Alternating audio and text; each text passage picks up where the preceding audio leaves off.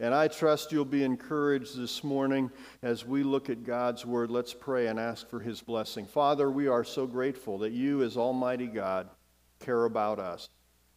Lord, that we can be content in you. Lord, as we look at your Word this morning, may nothing distract us from the power of your Word. Lord, may we learn, not just for knowledge's sake, but to live differently because of what you have for us this morning. We pray this in Jesus' name. Amen. We've been speaking about trust.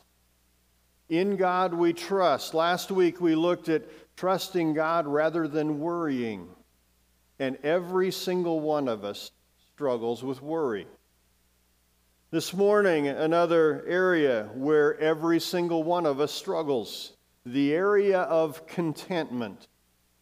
There is always something bigger, something newer, something nicer that would just make us fulfilled. According to a 2020 NBC News poll, only 14% of those surveyed considered themselves very happy or content. We're constantly bombarded by a litany of things that promise to provide contentment, but very few people are content. How can we be content? Well, it's a constant battle. And in Philippians chapter 4, Paul shares about that battle of contentment. And last week we looked at Matthew chapter 6, the Sermon on the Mount. Don't worry, but we also referred to Philippians chapter 4, verses 6 through 10, being not worrying, but praying and looking to God. Well, Paul continues on, and beginning in verse 10 of Philippians chapter 4, and shares with us the secret to be content.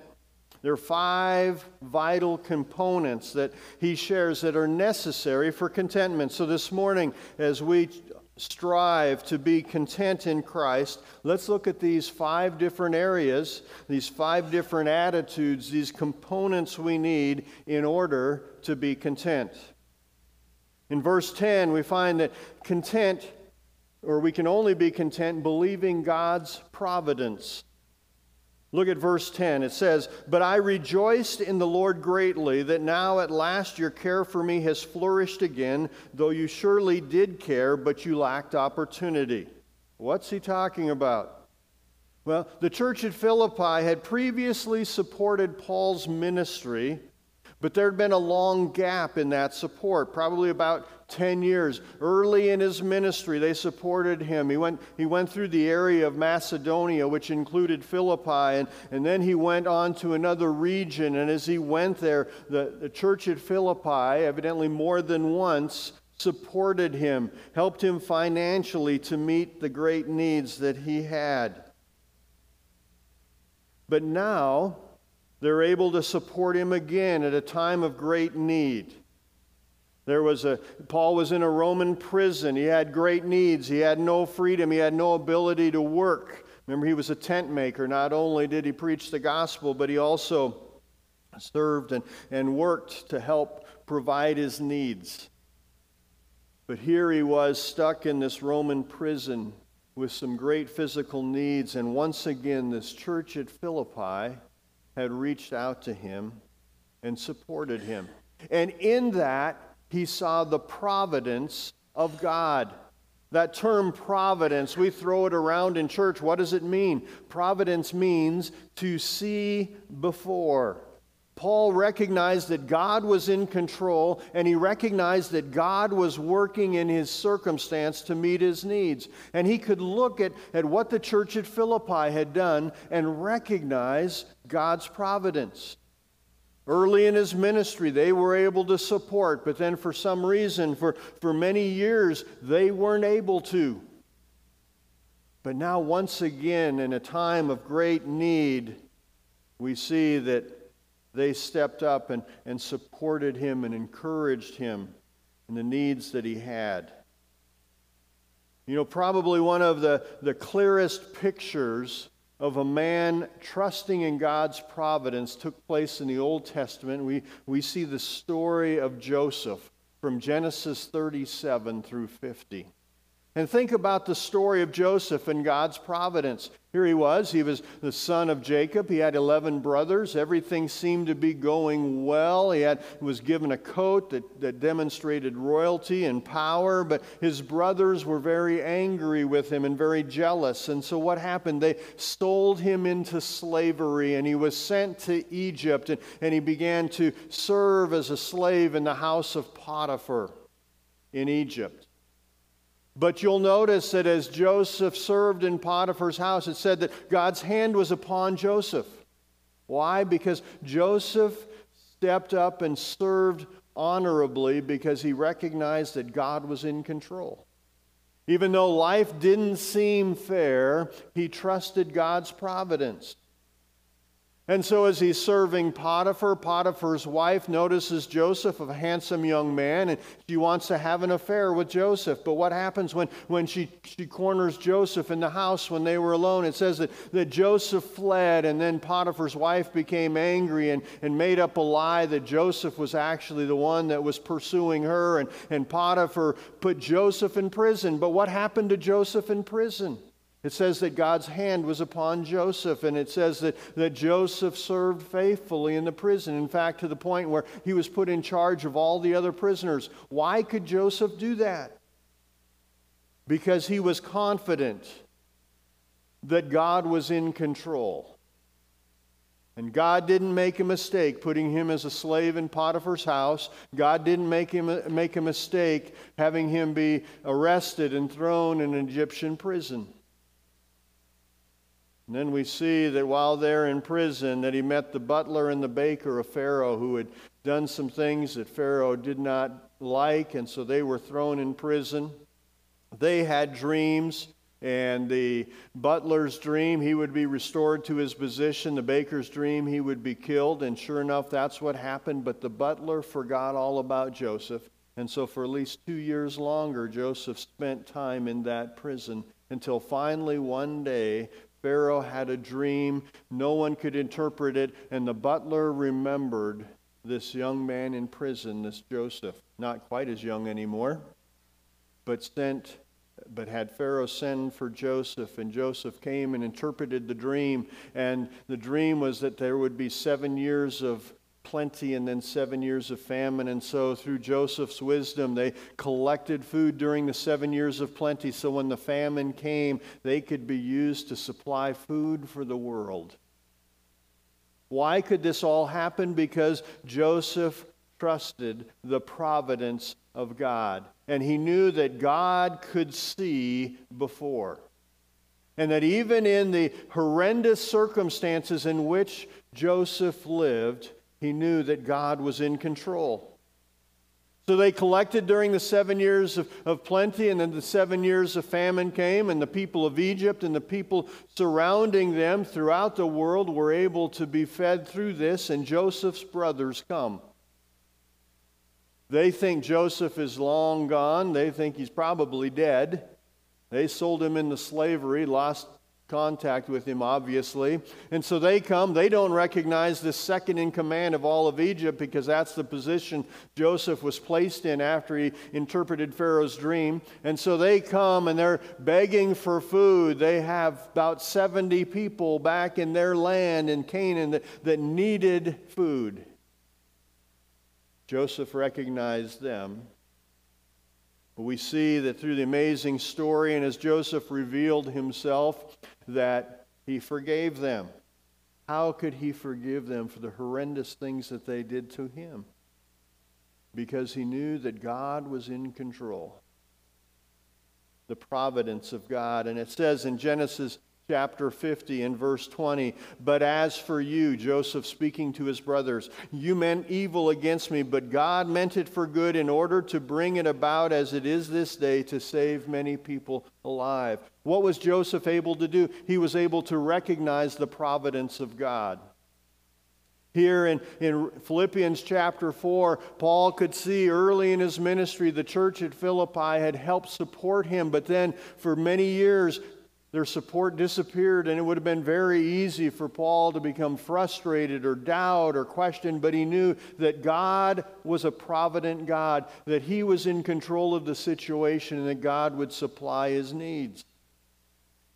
And we must recognize this. I can be content when I recognize God's providence.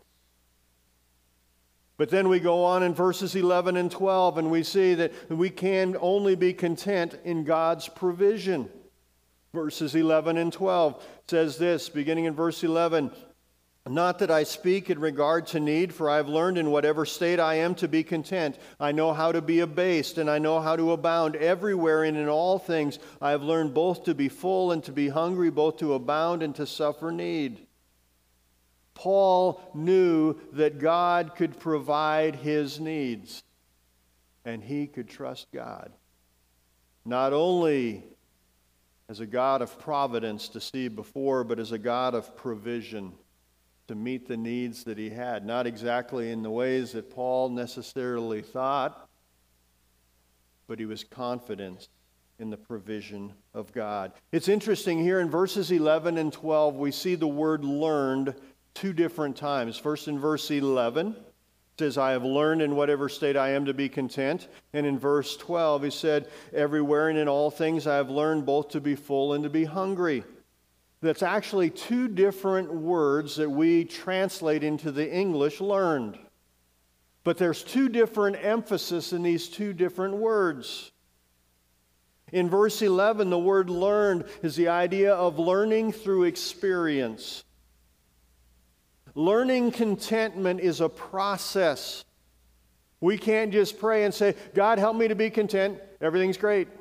It's a continual battle, but it's also a process. And as Paul continued to follow God, he was able to be more content as he saw God's provision even in the hard times.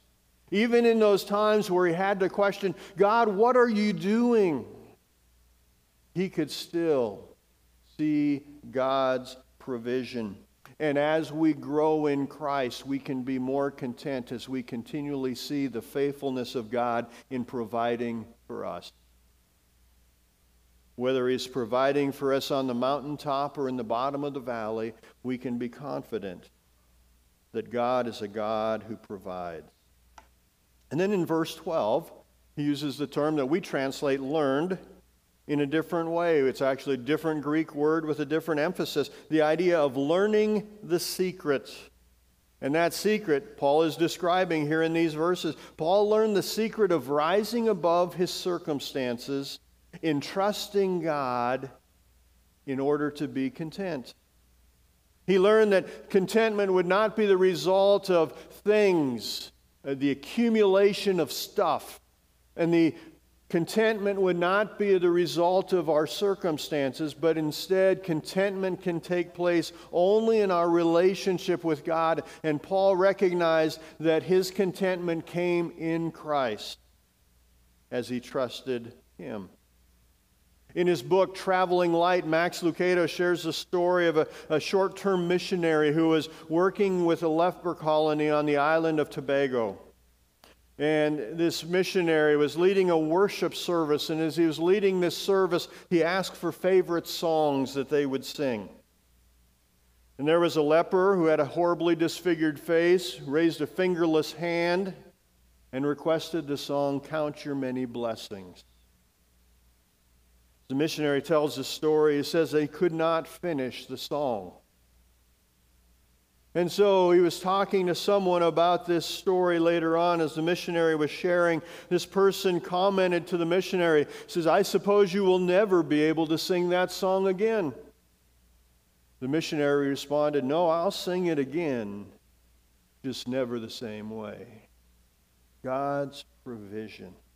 We look at God's provision and we plan on how God's going to provide. God, I need this and this and this and that and all these things and in this order and in this fashion. But God promises to provide, not necessarily in the way that we think He will or should, but God is faithful in His provision, and we can count our many blessings. We must recognize not only do I need to be in recognition of God's providence, but also God's provision in order to be content. I can be content when I trust God's provision rather than any material possessions I desire or circumstances I desire to be in. And then Paul goes on in verse 13 and reminds us to be content through God's power. Philippians 4:13, I can do all things through Christ who strengthens me. This verse is one of the most popular verses in the Bible. If you see a sign, a series of signs of Bible verses, probably Philippians 4:13 is one of those signs that you're going to see. In fact, did a little research and a 2019 study from Lifeway Research and using the Bible Gateway. This verse, Philippians 4:13, was number 4 on the most looked up verses in Scripture. Anybody want to guess what number 1 was, just by the way?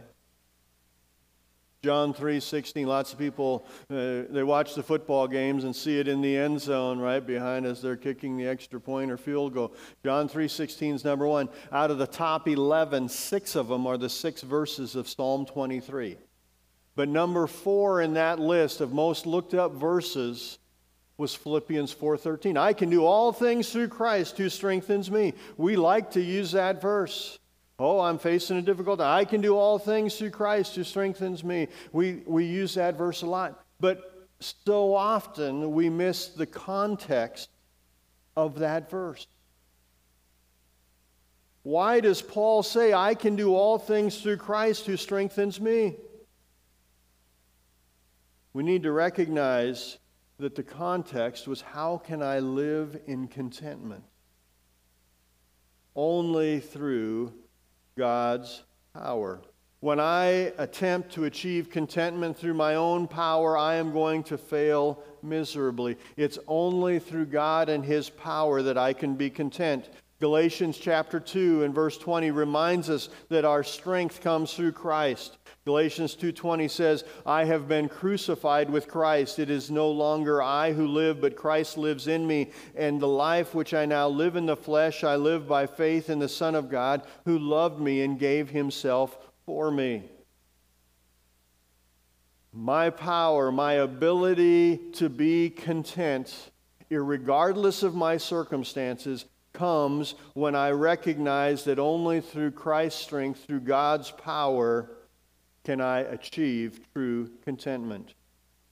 I love the promise of Isaiah chapter 40, verses 29 through 31. Verse 31, another one of the very popular verses in Scripture.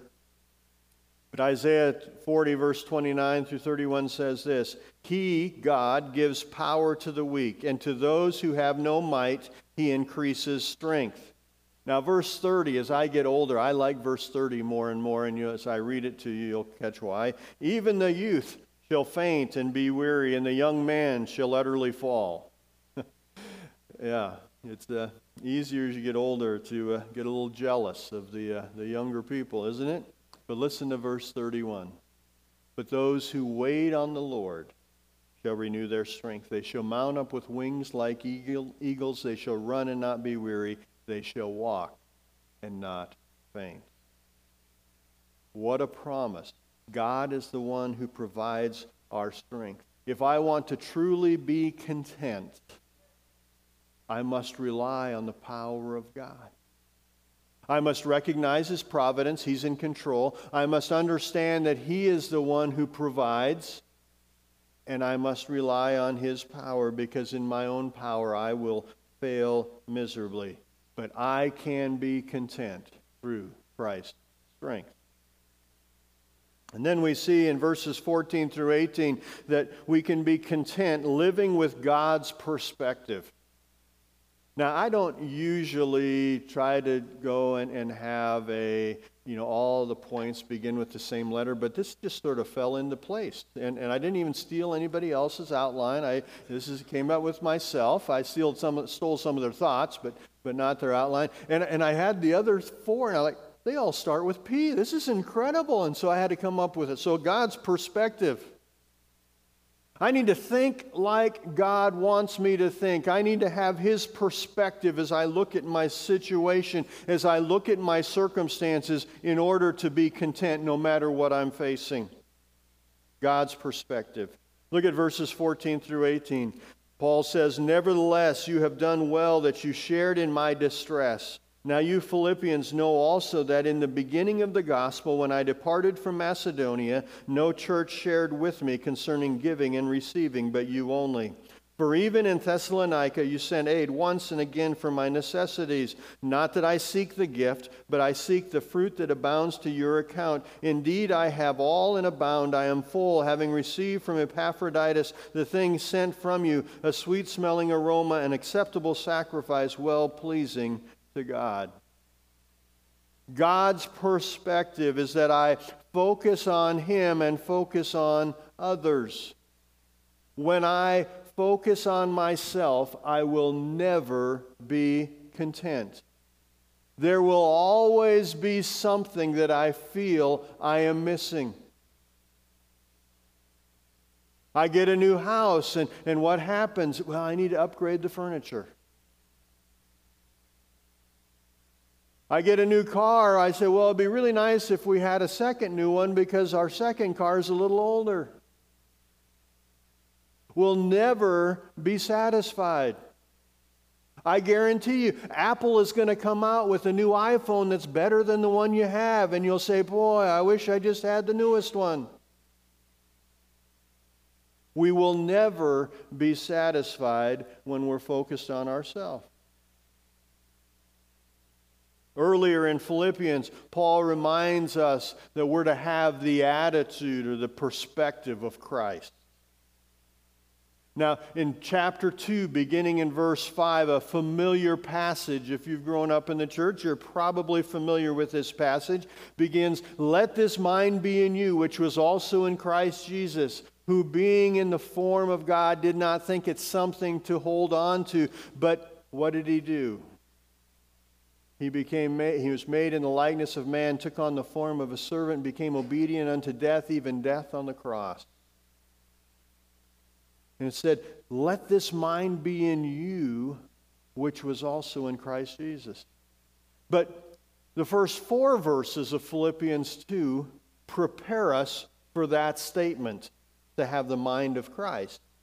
And in verses 3 and 4 of Philippians 2, it says this, "Let nothing be done through selfish ambition or conceit, but in lowliness of mind let each esteem others better than himself. Let each of you look out not only for his own interest, but also for the interest of others." I need to take my focus off myself and put it on other people. How am I going to be content? The world says, be content by getting everything you want. Then you will be content. Then you will have arrived. Then you'll be happy. But guess what? God says, no, it's the exact opposite.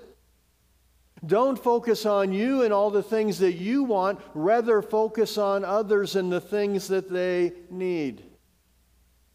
The people of Philippi faced many difficult circumstances. They faced persecution. They endured great poverty.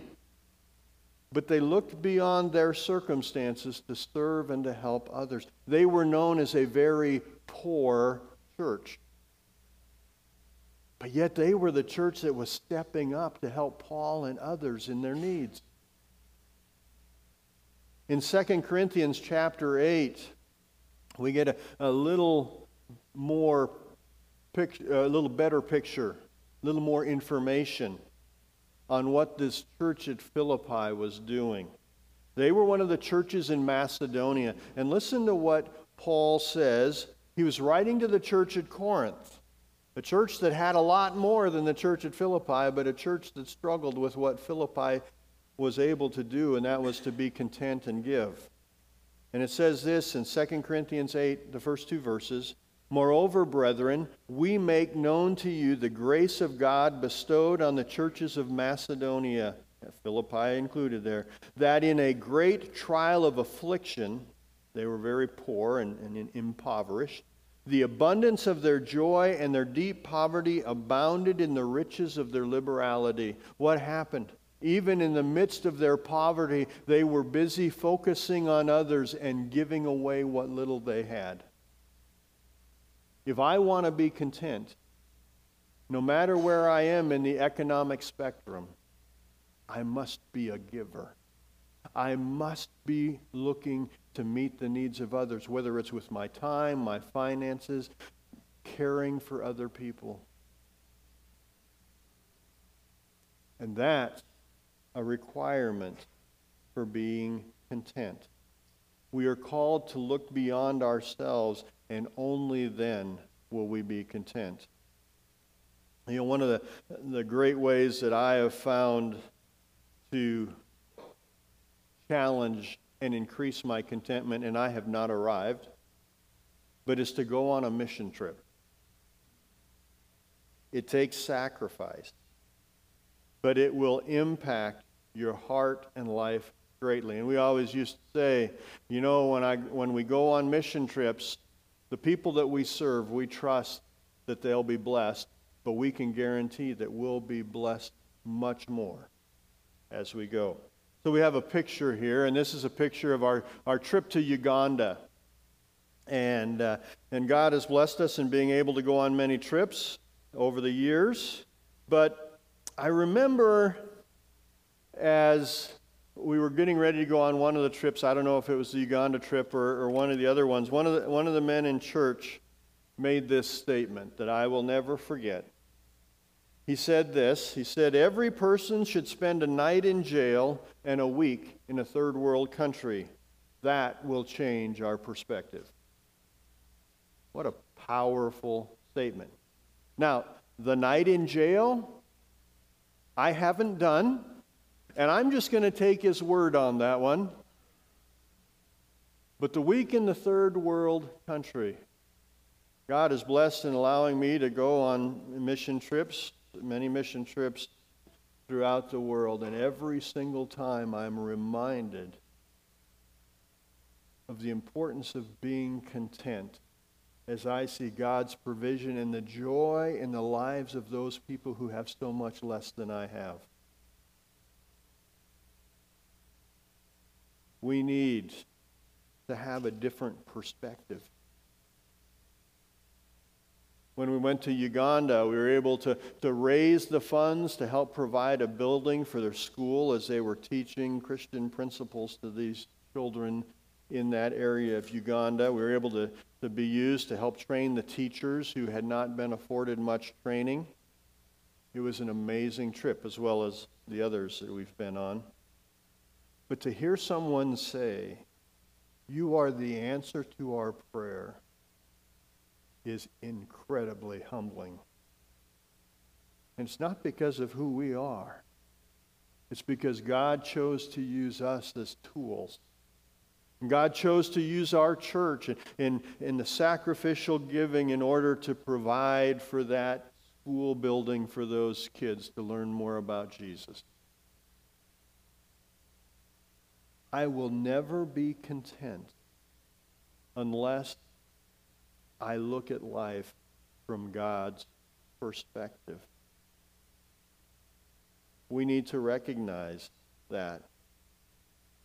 But it's fascinating in these verses. Paul was more excited about the spiritual benefit in the lives of the Philippians than the physical benefit he received from the gift that they sent. Now, he appreciated the gift. But if you read those verses 14 through 18, look at what God's doing in your lives. Look at how God is working in you and the benefits that you have in serving and giving. They were trusting God, and one of the results of their trust would be the commitment that they could have in the midst of difficult circumstances. And I must recognize that I can be content when my focus is on God and others rather than on myself. You know, I will never be content when the focus is on me because there is always something more that I need. But when I take my eyes off myself and focus on others, then I can be content. And finally, contentment can take place, and I can be content knowing God's promise in verse 19. says, "And my God shall supply all your need according to his riches in glory by Christ Jesus." Just like verse 13, this verse is often misused. It's not a promise that God's going to give us everything we want, but it is a promise that he will provide those things we need. And the word supply in verse 19 is the same word translated full in verse 18. But if you remember back in verses 11 and 12, we translate two different words, learn or learned. Two different emphases of the word. Now, in verse 18, Paul says, because of your gift, I am full. God has used you in my life to satisfy the need that I have. I am full. And then in verse 19, the word, and God shall supply all your need. That word supply is the same word as that word full. We see that God will provide for them as they allow God to use them to provide for others. Just as they made Paul full through their gift, God would fill them or supply their need as they trusted him. Paul reminded them that God would be generous to them as they were generous to others. You know, each of these five components are only obtainable when we trust God. In God we trust. In God I trust, and that will keep me from worry. In God I trust, and that will keep me content. Paul's faith allowed him to be content. Back to verses 11 and 12. Whether he had plenty or whether he had little, he was content irregardless of his circumstances. Irregardless of the money that was in the bank account, the food that was in the refrigerator, the friends that were at his doorstep, he could be content in God and God alone. Talking to Galen this week, and I love his definition of faith. Faith is acting as if the promises of God are true. What a powerful statement. I can say I'm content.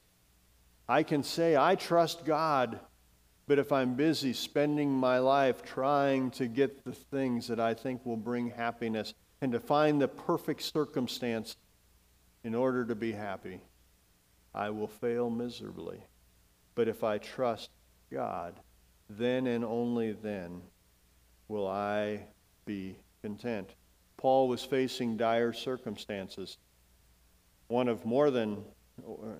time out of more than one where he followed the rule of spending a night or more in prison, because he wrote Philippians from a prison cell.